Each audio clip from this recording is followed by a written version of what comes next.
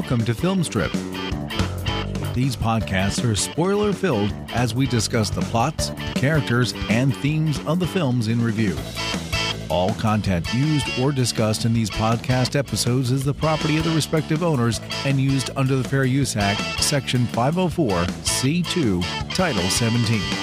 Welcome to Film Strip. I'm Jay, and happy to welcome to the show Cam Sully from the Jacked Up Review Show podcast. Cam, thanks so much for coming on, man. I've had a chance to be on your show a couple times. Glad to have you on Film Strip here.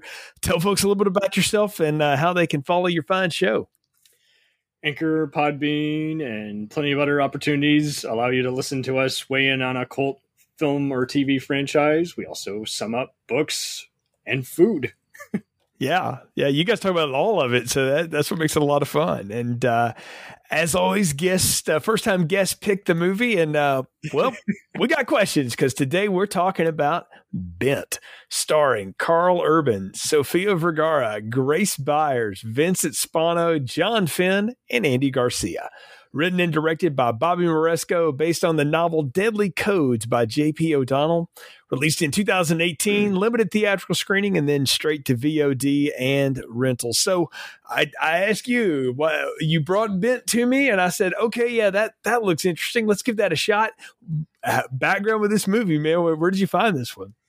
I kept hearing about it. I kept seeing it getting recommended on my Amazon Prime when it was on there. Now it's on Tubi and Plex, but I had heard so much about it, how it was like, okay, so this is kind of a Serpico Taken-ish movie, and Karl Urban's getting to be the lead. That's rare, and I'm glad for him. Other than Dredd, he's often just been second, third, or fifth build, So, yeah. But it was kind of in production hell for a while. I didn't know if I don't remember who distributed it, but it just seemed like it was once again just a pretty quick shoot in like Atlanta or New Orleans, and no one knew what to do with it, despite it catering to action fans. I had heard so much about it too. Like people hyped up how it was Sofia Vergara getting nude for the first time and in a serious role. And then there was plenty of other talk about how it was, again, it was a tale about corruption, and but I didn't know it was based on a book. So I'm glad you outlined that for me before we started the episode. Yeah, from what I understand, the words based on are loosely based on. They made a name few only. Bobby Moresco read this and said, "Yeah, I could do that," and he changed so much of the names and stuff. I think the Danny Gallagher character is the thing that hangs on because it's apparently that's a recurring thing for J.P. O'Donnell. I don't know anything about these books. I didn't bother to go try to find it. I just, read a little bit about the book, and I took it as, one of those, what I would call like grocery store action novels, like the Mac Bolan series or, any of those things. And I'm like, okay, those have a place in the world though. And I'm glad you mentioned this is on Tubi because I've had this conversation with Ron on Film Strip before that action movies need a place like Shudder or whatever. And he said, well, they could do that. He said, but honestly, Tubi is kind of that. And looking through the Tubi list, I'm like, oh, yes, you're correct. And Tubi started doing a bunch of original stuff this year. So, it's co-owned by, one of its owners is Fox. So I think they're going to keep, they may very well start doing that where they do like, they're more Crackle than Crackle. Yeah, right. Yeah, it's more of that kind of stuff. So but I'm with you. It's not often you see Karl Urban as the lead in something these days. He's usually, again, one of the characters in your ensemble or something like that. And I've always found him to be a very fun presence in everything he's done. Even going back to that somewhat dreadful Doom movie that he was in with The Rock. That's not very good, but it's hard as Reaper. Yeah, but that is him. That is a fun movie if it's not good. I don't think he would have been in the Star Trek reboots had he not been in that. Right. But you know what? At Star Trek, he's doing a straight up DeForest Kelley impersonation and a pretty darn good one. I'm like, that ain't half bad. You get this New Zealander and he pulls off. He was a big fan, so yeah. Yeah. And look, as a Southerner, I often get really annoyed at how Hollywood tries to do Southern accents from people who don't know how to do them. But there's something about like Kiwis, man, like the Australians and the New Zealanders get my accent. So they're in the country, so they got some of that twang. But yeah, you're right. Maybe before Walton Goggins came along, it seemed like everybody was just quoting the Beverly Hillbillies. Right. Well, Walton Goggins can only sound like the part of Georgia he's from, because that's just what he is. I don't think he's got another mode. But yeah, I appreciate that. And to quote Jeff Foxworthy, rednecks are all over the world.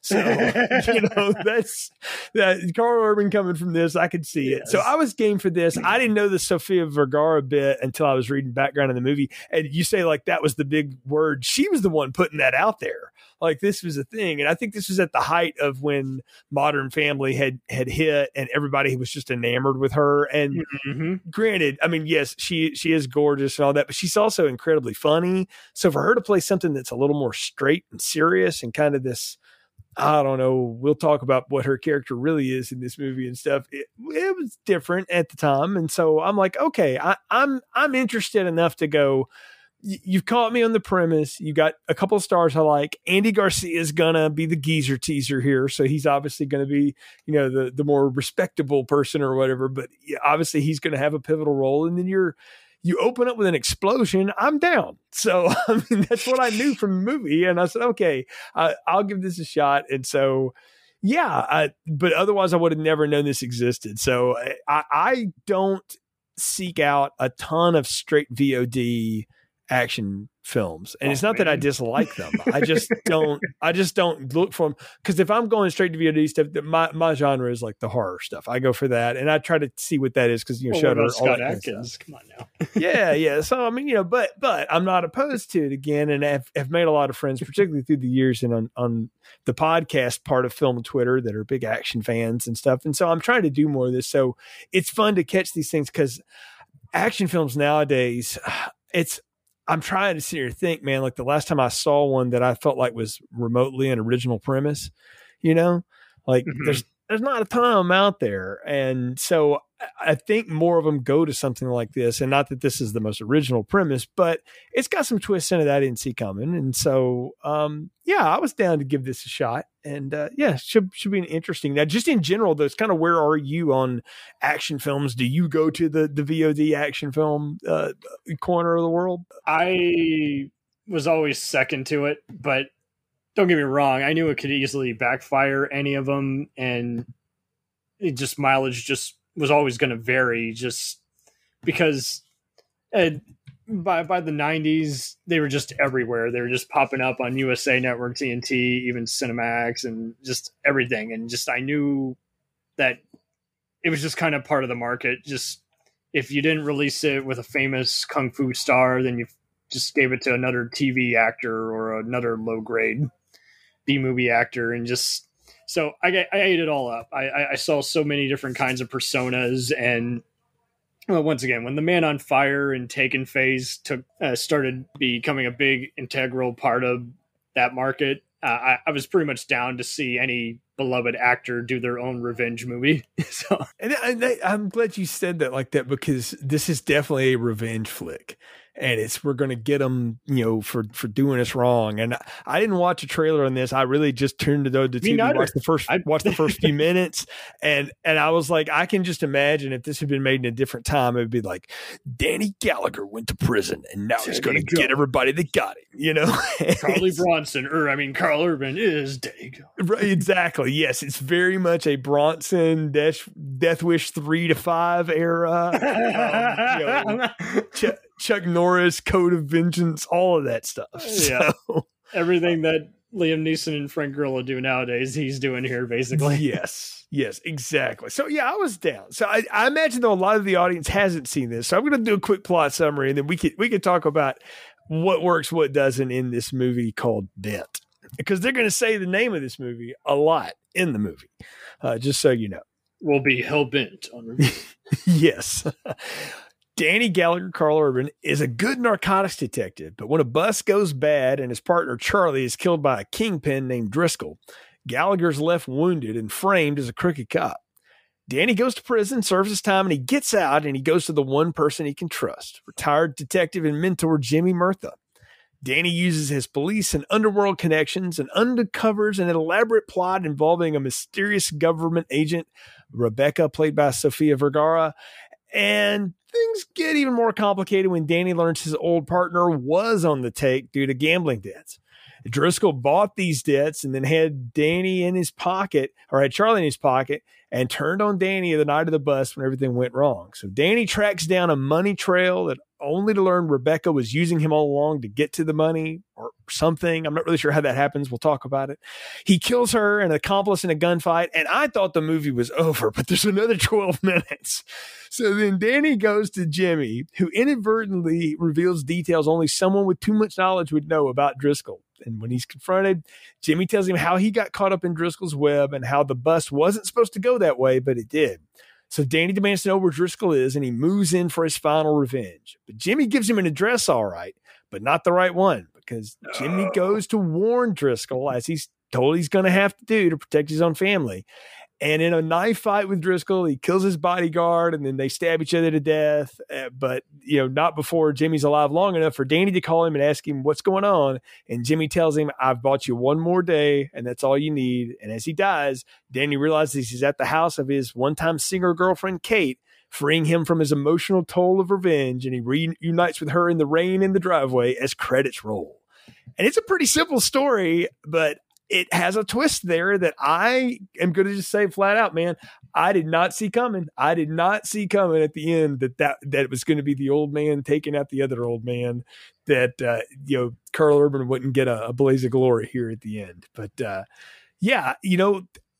first impressions of this and the way this setup and bust goes bad, I felt like I was watching something that owed a lot to The Usual Suspects and the way the bust on the heroin bust on the boat goes and all that stuff. I don't know if you got that vibe or not, but very much felt like that. Yeah, it is a similar, it's just totally rooted in it's an 80s plot with a 90s kind of format. Yeah, and just relentless cat and mouse, that you can't go in a scene without the hero bleeding or just getting in a bar fight and just kind of thinking to himself is like, what kind of a intriguing web am I in? Right. I mean, we see this guy and it goes bad. There's lots of shooting. And one thing I'll say about the action in this movie, and it made me just feel great, because so much time nowadays action it's all CGI and all that stuff. And I was talking to Matt Bledsoe on Film Feast about this once, and how there's just something sort of neat about seeing actual practical squibs again in gunfights in movies. And I was like, oh, real squibs. Like when he shoots the big, like, fat guy on the boat or whatever, like he has to shoot him several times first. So I'm like, ooh, realistic gunplay. And secondly, like, oh, like real squibs. Like they talked that actor into wearing that. That was kind of cool. I mean, I appreciated that. I was really surprised, but yeah, it was going by London has Olympus Has Fallen kind of logic. Is like, okay, do some CGI blood here and there, but you're still using actual, just, the actor's actually getting hit by a prop gun. Yeah. There's that going on, and you've got for a movie that's made on the cheap, and let's not lie, I didn't get budget information in this, but they didn't spend a ton on this. No. Like the sound design in it is really good. I mean, if you've ever been somebody that's been around like guns when they fire and stuff, they sound absolutely nothing like what most Hollywood movies make them sound like. Not even. And this is what most of those guns would sound like if you fired them. Like that's what a 9mm Beretta sounds like when you fire it. Like it's got a very unique rapport. And so I enjoyed just those little subtle details of this, even though I wasn't sure what the hell was going on for most of the movie here at the first. Cause I was like, wait, who's who? Like what happened here? There was a scene in a bar we're watching this woman very convoluted sing. Yeah. And I was like, what happened? Like I missed who died. Few things. Yeah. Oh man. I don't want to jump too soon to it, but yeah, it did have some moments where you're like, I mean, you could watch this if you're doing laundry versus an easygoing Friday night movie. I guess then the question is it more of a Saturday or Sunday movie?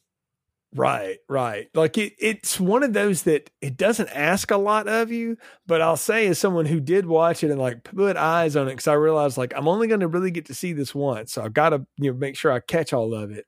And I'm the same way when I do the TV show reviews. I'm like, I can't binge watch a whole season. I gotta take the right. Yeah, I've got to pay attention to this for what it is now, and so I'm watching it, and it's an hour and a half, but it's really about an hour and 20 minutes of this. The opening bit where the woman walks out to the car and it blows up, and I think we're to believe she was one of Driscoll's people who was somehow or another an informant with like Charlie and Danny, but she was also like the lesbian lover of the Sofia Vergara agent who was a double agent. I don't know how all of that worked. I just know that she was connected to Driscoll. It's very convoluted, but it's like when you put it all together, you're like, well, most of it for what you can. It does make you wonder: was some stuff filmed but not included? Did a producer take this over? Because like you say, a lot of these movies they shoot fast now, and then again, the studio can decide. They love collecting money on any kind of table. Mm-hmm. It's like, so yeah, it can be in a few select theaters at the same time that you can order it from your cable TV or internet provider. So it is interesting how this one just kind of, again, it just slipped through the cracks like the very conspiracy on screen. And it takes us a while to incorporate what's truly going on. And I mean, even the whole corruption angle, when it starts involving cops, that's literally the plot twist. Spoiler, but yeah, this is like, it only really fathoms in there. It weighs in there in like the last 10 minutes. Yeah. And so, I mean, all of that happens in the first like 5 or 6 minutes. We get the bust going bad. And I more or less went with the action scene. I was kind of blown away by Driscoll as a big bad who's actually his own trigger man. I'm like, well, I mean, how big of a kingpin are you if you're actually shooting folks? Like, don't you have people to do that for you? Like, usually, is that how that works? Usually, but yeah, I mean, it was tough to predict, and it was also, like you say, I mean, you're pretty much seeing crime at its most ruthless level, mm-hmm. where basically, they're just so petty, they're just so reliant on all these other guys just doing everything for them that there's. Once they get into that gear, there's really just no stopping them. Yeah. So it was interesting, but on the other hand, I was like, okay, and maybe that's where I got Usual Suspects from, was the way he looks at Danny when he shoots him, but he shoots him, but he doesn't kill him. Like, he leaves him alive, because obviously they're going to pin all of this on Danny, and the whole idea of being bent, that that's crooked, that's you're a crooked cop, you're bent or whatever. Which, I mean, there's lots of different definitions of bent. Where Carl Urban is from, there's a whole other definition for that. Like, it's not appropriate for any company at all. So I'm sure it was funny for him to sort of have to say this over and over and over again through this. But the idea of that there's corruption everywhere. I think you called out Serpico. Definitely an influence here to some of this. And what I find is neat is that the flash forward is he's in prison, and at no time does he try to like fight anybody, or maybe he just feels powerless to do so, but he serves his time in prison. It's almost like the opening to Ocean's 11 when he's getting out. Yeah, he pretty much wants him to face everything that you often encounter in a prison, because it involves the death of his partner. But yeah, it is one of those, it's like, it's pretty much, it gives that a bit more authenticity, because police are known for looking turning a blind eye to those who they serve under, even if they're not necessarily doing something illegal. If they're still kind of in a gray area, they just like to, because that's just basically, unfortunately, the politicized society we're in now. It's just, if you snitch on a cop, you're instantly considered a rat, or no different than the criminals they prosecute. So right. I think at this point, he's just like, you're just a scumbag, and I want you to, pay for what you've done. But at the same time, he also, he just doesn't, he wants the law to just take effect, because he's already just been through hell and back, just trying to, he barely makes it to the end of the movie. Right. I mean, yeah, we'll talk about the beating that Carl Urban takes. Oh, which one? Movie. I lost track after the first punch. I mean, yeah, he definitely is the Timex of this whole film and the way this thing goes down. But I don't know. I liked the idea of how it unfolds, where the one person that's still left in his life, because we've seen the girlfriend Kate singing at her club or whatever, and he's enamored with her. This is before he goes on the big bust and whatnot. But I thought it was pretty cool the way that he gets out, and he gets picked up by Andy Garcia, the Jimmy character, and he's retired, and it's his only friend, and he trusts him. He's like, look, I know, that wasn't how you wanted to go and that you were probably innocent, but you couldn't get out of it. But, you did your time. Everything's going to be cool. And Karl Urban is hearing none of that. Like, he's like, no, I've already got my whole like revenge laid out. And I love how Jimmy tells him the story about this pocket knife that like and I don't even remember all of it, but it's immediately when he's telling it, I'm like, well, this is Chekhov's pocket knife. Somehow this is going to come back. I don't know how, but like, my thought was like, Jimmy's bad. He's going to stab him with it later or try to, or something like that. And it's almost too close to yeah. But it's like this, my father gave me this and I was going to take it after this guy once, but I decided not to be Johnny from The Outsiders and, so, or whatever, I mean, that was kind of the story. It didn't matter. Pony Boy. Right, yeah. I want to see him in a remake of The Outsiders. Stay gold, Pony Boy, to do a really bad Ralph Macchio Southern accent. Oh, well, no, he could just play Derry. Yeah, he could have just been Derry. But I mean, Andy Garcia is like, you watch him now, and I have to separate like when I first was introduced to him in the 90s, and he was this suave, cool guy. And then you watch him in the Ocean's movies, and he's Mr. Cool, and he's always like ruthless kind of guy. And now, I mean, he's an older guy and he's just kind of schlubbing around. But yeah, post Ocean's 11, he did seem to be in a lot of questionable roles. But yeah, I mean, after Geostorm and what's the other one, Redemption Day, where he's playing politicians. Right. Like now, like you put a suit on him and all that, or you can just put him in like some, fishing clothes and an old fedora, and he's, there's this retired cop who's selling bait, for fishing or whatever out of his little houseboat thing. I'm with you. He was really showing his age here, and there looked like there were several scenes where he looked like he did a dialogue flub, or there was some ADR, but like his final line when he's talking to Danny, Karl Urban's character, he just seemed like he was croaking out his line. I'm like, damn, is he? Yeah, no, I mean, it's like, man, I mean, but the thing is, like, he actually gets an action scene, and it's him because it's up close and stuff. And this movie ain't got enough money for no damn stunt doubles, so I mean, it's fight scene, but that's it. So I guess I don't know if he got injured or what. Yeah, I don't know. I mean, I was impressed with what he did, but I knew immediately something was up. I was like, well, he's obviously doing the Mr. Miyagi speech here or whatever, but this is going to go bad because everybody in this movie is going to be bad.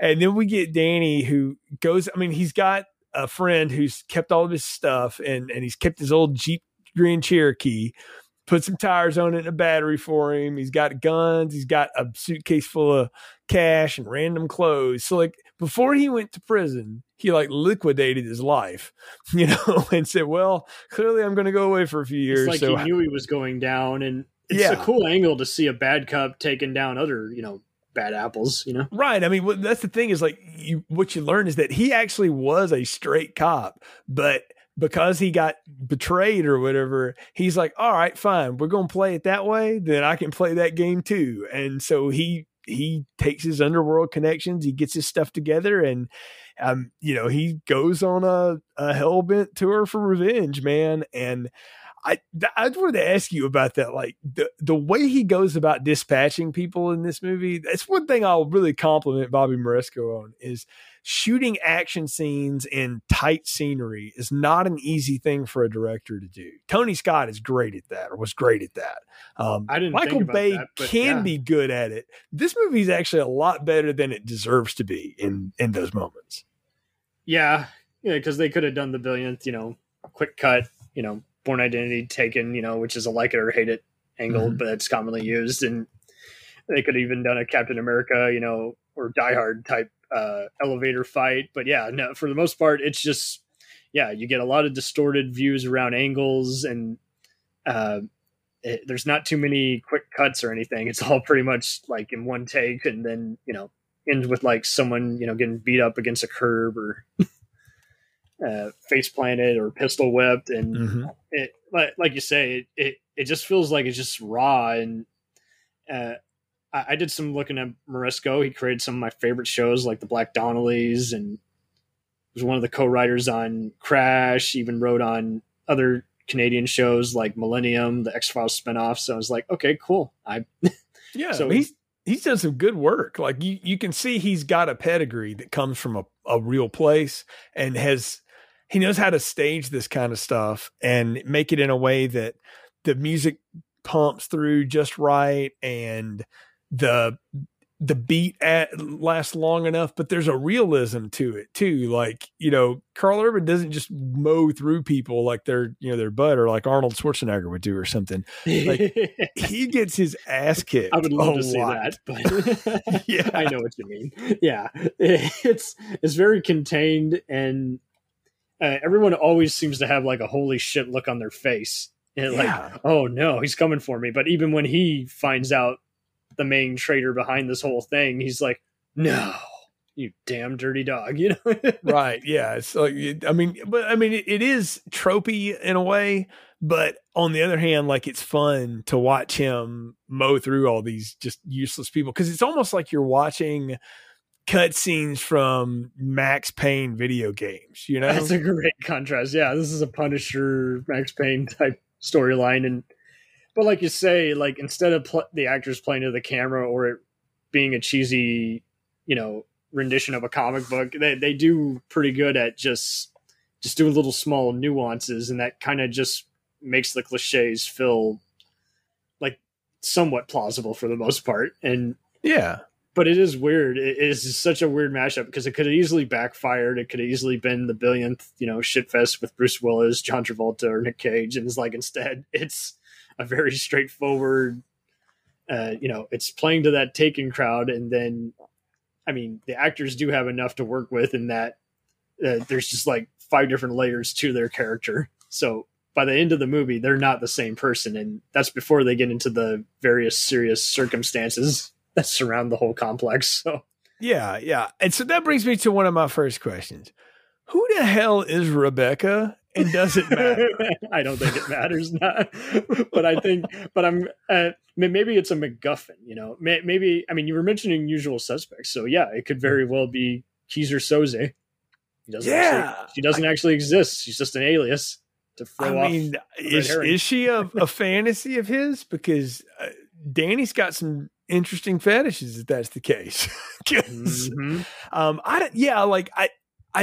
I want to make sure I understand this, and I'm asking because I legitimately, I watched this movie one time, so I wasn't sure I caught all of it. But she's with some nameless government agency, and I think Karl Urban has some goofy line like, "You're the CIA, the CFU, the who cares," like he did some joke. I love that line because that was just a perfect illustration. Yes, he does deliver it in an over the top manner, but this is kind of where he went a little Gerard Butler, where he's just spouting it out, just kind of just illustrating that. He's like, whoever you work for, I'm going to kick your ass. Right. Like, it's obviously you're underground. I can't touch you. So whatever, who cares what you are? But it's clear to me that, you were the lesbian lover of, this ex from Driscoll who he blew up and who ratted me out or whatever. Is that who she is? And the thing is, she's like extorting money out of Driscoll, and then she falls in love with Danny and is going to split it with him, or is she always just going to run off with the dough? Because there's this like random accountant that she shoots too, it's all a part of it. Oh, that's just it. Because of the tabloids talking about how risque this movie was, and it's not. Can we just say right now, like, she drops her robe, you see her back. Like, come on, like, this is like, you see more on Yellowstone than you do in this. It was brief, but yeah, what was weird though was it. I kind of did get a neo-noir aspect from this whole thing. This is totally what I would see in a Bogart kind of movie from the 40s, but this is the Big Sleepin' kind of a way. But yeah, but I'm with you. It takes a while to get used to that, and you do kind of, because we're just so used to movies being done differently, and it took me a bit to realize it's like, oh, that's right. This is kind of a old, what James Ellroy made a career, writing about. So yes, yeah. Sort of like you say, it's to harken back to my youth a little bit. It's a very Silk Stockings kind of feel. Oh God, I'm not sure if that's a compliment. It's not, but it has the same kind of feel. Let's just be clear. It's not, but it doesn't mean that there's not a place for that and that I didn't enjoy some of that stuff. I don't think the acting is it's the same kind of sleazy that a show like Nip Tuck was, and all of that stuff. Oh man, FX used to do these things, and And sometimes they were good and sometimes they weren't. USA did it, first. And okay, I'll say this is a lowbrow version of The Shield, at least. yeah, well, it ain't nearly as cool as The Shield. I'll ride for that show all the time. It's better than Nip Tuck. It's way better than Nip Tuck, that's for sure. And yeah, Nip Tuck is not a good show, but it has some deliciously bad acting and bad stuff in it, so it's fun to watch. But that's the thing is you get Sofia Vergara because on Modern Family she plays this big character, and she kind of is a big character. And I mean, in terms of performance. And I was about to say, no. She's actually not a very big woman. She's kind of small, but she just, because Hollywood, people are so distortedly miniature, she looks huge next to them because she's normal. She looks like a real person, but she plays these big, broad personalities. That's what I mean. And to see her play something that's much more dialed back here and much more sinister. First off, it's not a secret that she's, evil or whatever. But on the other hand, it's kind of fun to watch her do it because it's not something you get to see her play a lot of. Totally. I thought she kind of stumbled on some of her lines near the end during the big reveal, but overall, she did seem very comfortable playing this alluring yet very deceptive role, but it took a bit to kind of get used to it. And I don't know if they film all movies out of order, so I didn't know if she was having to study certain takes and say, hey, I want to be a little more over the top in this scene, or I want to be a little more subtle here. So I felt like some editing mishaps kind of killed this movie a bit, especially in her scenes. Cam, you're giving it a lot of credit, man. They probably had one take in an afternoon with no permits and had to shoot this thing. So, well, that is it. Yeah, I mean, it definitely. I mean, they could reveal in an autobiography of one of these actors years later about the production of this movie, and we would probably find more than what we ever would find on IMDb. Right. There's no notes, there's no good wiki, there's digital. So and this movie isn't built for that either. It's it is what it is. But what I'm saying is I will applaud her for giving this maybe more than it deserves. And I think her and Carl Urban are both giving this a lot more than it deserves. Andy Garcia seems to be giving it exactly what he thinks it deserves. And everybody else is what they are. But I feel like the two of them are trying to do things here that maybe are above the pay grade of this movie, but they're going to do it anyway because they're friggin' professionals. And I appreciated that. It adds a little bit more to it because, again, this is such a cheesy ass plot and everything. It's like, well, okay. I mean, at least it could be entertaining because how many times you watch one of these and it's horrendous, At least it's fun. At least it didn't happen over the top car chase or slow motion where someone goes, no. Right. Yeah. I waited for that. I was like, where's my slow-mo? Where's my Michael Bay 50,000 cuts in a row? Nobody. And usually you're doing that because Bay does it for aesthetic, but most of the time you do that stuff because you're trying to hide shit. They ain't hide nothing in this movie. Half of this movie's in the daylight. That's what kills me. Yeah, it is wild. It is they could have done a nighttime thing. There wasn't any scene where the hero wakes up in his bed. No, something's wrong.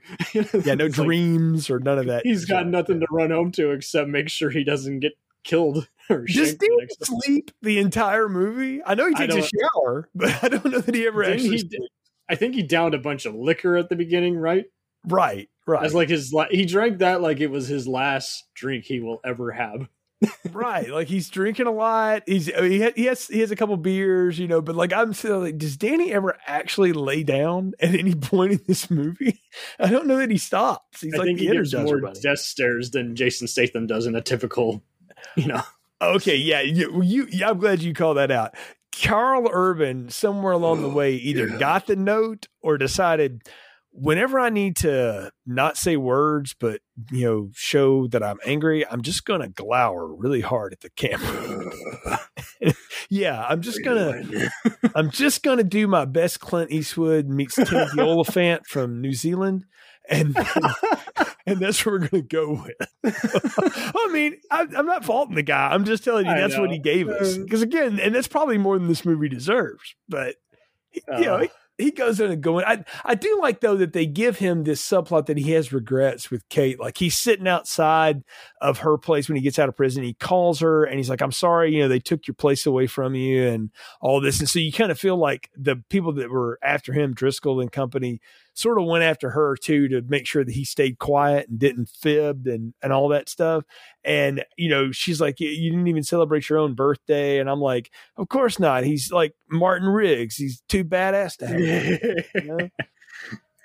And why the hell is his surname Gallagher? I'm just saying. Right. Like, I imagine because that's the character in the book. That's some Rockford Files logic. Simon, right. Simon. Well, the names in this movie are completely redonkulous. Like, there's no way that this woman's name is Kate either. Kate Driscoll. No, it should be. Yeah. Hell, they could have just called her Sophia Valles or some shit. It is right. Yeah, Rebecca, which we know is a fake name, so whatever. But I mean, seriously, like it's all ridiculous at this point. But I did get a kick out of the way that they try to give him this sort of softer side. That you realize that there's one thing he still kind of lives for, but he doesn't like go out of his way to bother her. He just wants her to know that he's alive and that she's okay. And it's almost like he wants some validation from her. And I think Jimmy picks up on that too. And that's why he gives him that moment to reconnect with her. I feel like that's the first scene he read and it stuck out to him. Yeah. Apparently the Andy Garcia liked that. And that is the twist, is that instead of sending you to your death where me and you are going to have to kill each other in the end, because I'm just as bent as everybody else, I'm going to go do it for you. I'm going to make it right. And you're going to go get the life that you deserved. It's just a weird predicament because, like you say, I don't know what sane person would do that, and yet it does make it an interesting kind of. Well, let's talk about that though. The way Jimmy does that, like when he gets the final phone call, and you've seen a few moments with him and his wife, like he gives her this big hug and kiss goodbye, and it's like a goodbye, and the way she's crying is like he's prepared her for there will come a day when I get a call and I have to leave and I don't come back. And it's like she knew that this was it, So, but and I'll say this about Fenn Driscoll. I don't know if that was supposed to be more developed than what we got on the screen. There's not a lot of this guy. His final scene is you tell a lot about him. He's filleting this huge salmon or whatever, and that's the knife him and Andy Garcia get in a fight with. And I was like, that's an interesting character note that apparently I don't know if they wrote that or if he was like, I'm going to be the kind of guy who would I will fillet my own fish and I'm so precise with it. Is it a New York City thing? I don't know. Well, I took it as more of a, I'm so, in touch and on top of everything that I do my own fillet work, and stuff like that. But he didn't see this coming, out of nowhere. Because Andy Garcia blows his bodyguard away and then comes at him with that pocket knife, Chekhov's pocket knife, I called it. And but he drives that stiletto right through him. That's a big old fillet knife. But having filleted fish and used knives like that, Cam, I can tell you, it will not go through your chest. It is not, the blade would break. It is not meant to do that. So that is just like no one can shoot a bullet through their shoulder and survive. Right. Well, also Carl Urban takes 2 shots straight in the gut in this movie. I'm like, no, he's dead. You don't survive those. Yeah, I'm thinking unless you got 2 rounds of body armor, you're probably going down. Yeah, I didn't. That didn't go well. They never get sound effects right, but they especially don't get physics right because no. But I did like the. Like I said, I thought the movie ended at an hour and 18 minutes when Danny goes to run down evil accountant or whoever that guy was, and Rebecca shows up after they've had their shower sex, and he knows, here she comes, and he's not surprised, and she's doing the Bond henchman evil speech. We missed out on some killer saxophone. Yeah, run away with me. We can do it together. And he's like, whatever, and he blows her away. And get a max. No. Yeah, you see that coming. But when they they pan out this helicopter crane shot and the music's playing and the cops show up, I'm like, shit, is this it? Is there 12 minutes of credits in this movie? And then I'm like, oh. I was wondering how they were going to pace that out. And then, that's when all the other plot twists happen and other shit. And it's okay, so kudos to whoever edited this movie or planned it. But yeah, well, I was going to ding whoever did because they didn't get the note. Like somebody did this and they're like, this isn't the end of the movie. Oh, well, we don't have time to go redo that, so we'll just have to go with it. I'm like, the wow. actors do seem like they constantly were handing new dailies, so I think that's just it. They're trying to, because like you say, it does have signs of there's a lot of cooks in the kitchen and they're just coasting on through as best they can without trying to not compromise or look like the worst of any of the evils in the movie. So.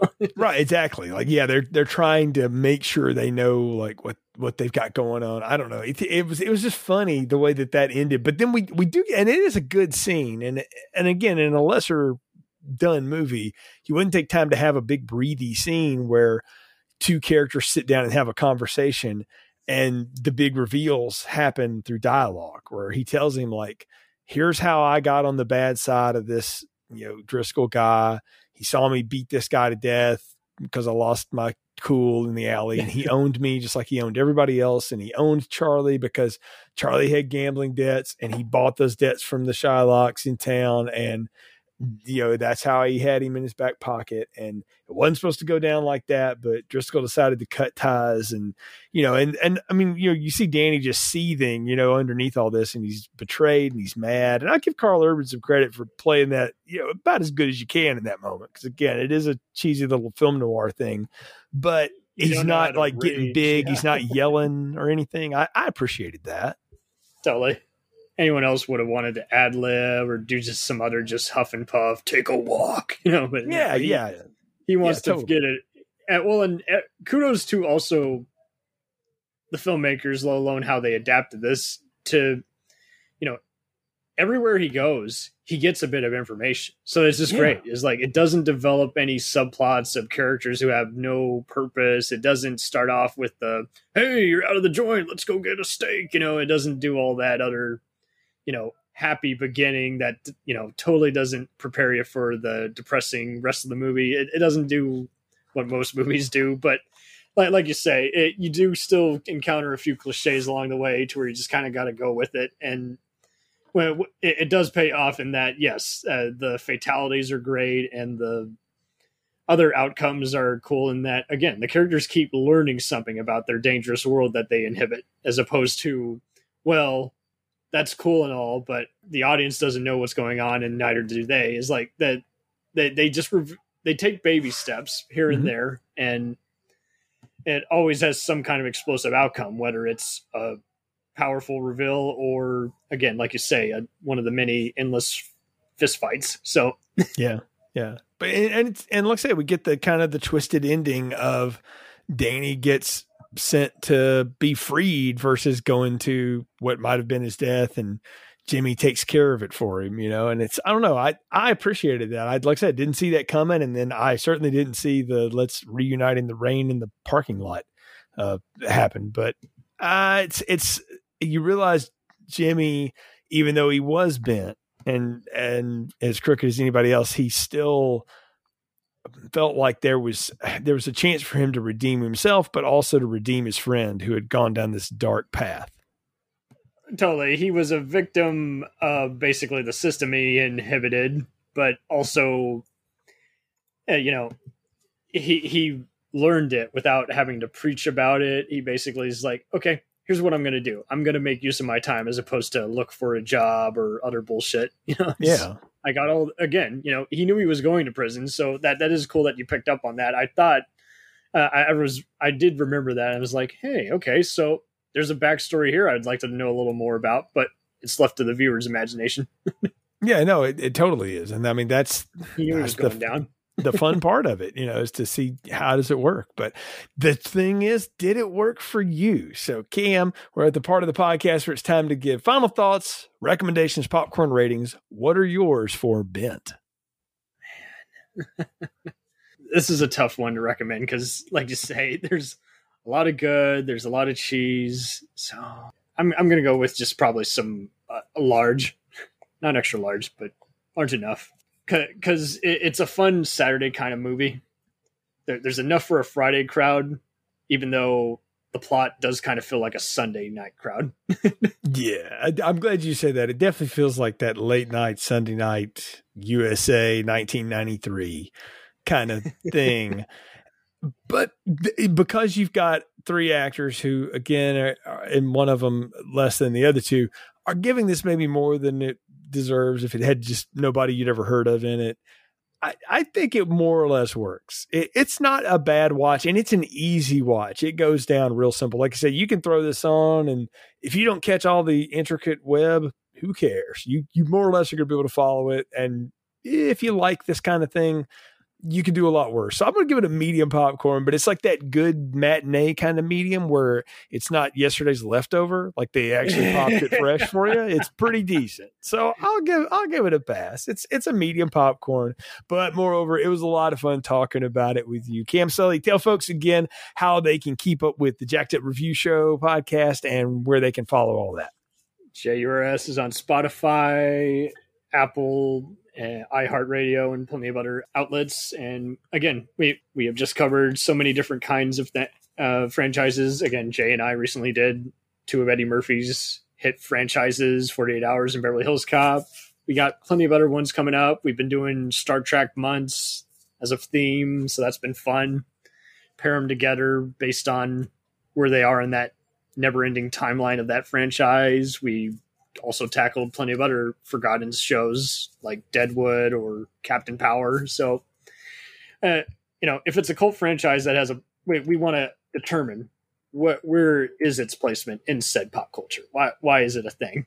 Why was there a bunch of groups dedicated to it? Absolutely. Tons of fun. Can't recommend it enough. I've bet on the show a couple times now. The Clint Eastwood discussion. And then, like you said, the Eddie Murphy duologies there. And there was a lot of fun to get into. So appreciate you coming on Film Strip. Folks, you can follow this show's social media at Film Strip Pod on Twitter, Instagram, Facebook. You'll find announcements about upcoming shows, a link to our Letterboxd page, which has our entire list of reviews. 300 plus episodes. Check us out. Go to filmstrippodcast.com. That'll link you to our anchor.fm distribution site. You can find us on the podcast platform of your choice. Leave us a review where you can. Share the show on your socials as we appreciate the support. Once again, thank you for listening to Film Strip. Thank you for listening to Film Strip. You can find more episodes on our website, filmstrippodcast.com. The Film Strip theme music is produced and performed by Frozen Lake 121. All content used or discussed in these podcast episodes is the property of the respective owners and used under the Fair Use Act, Section 504, C2, Title 17.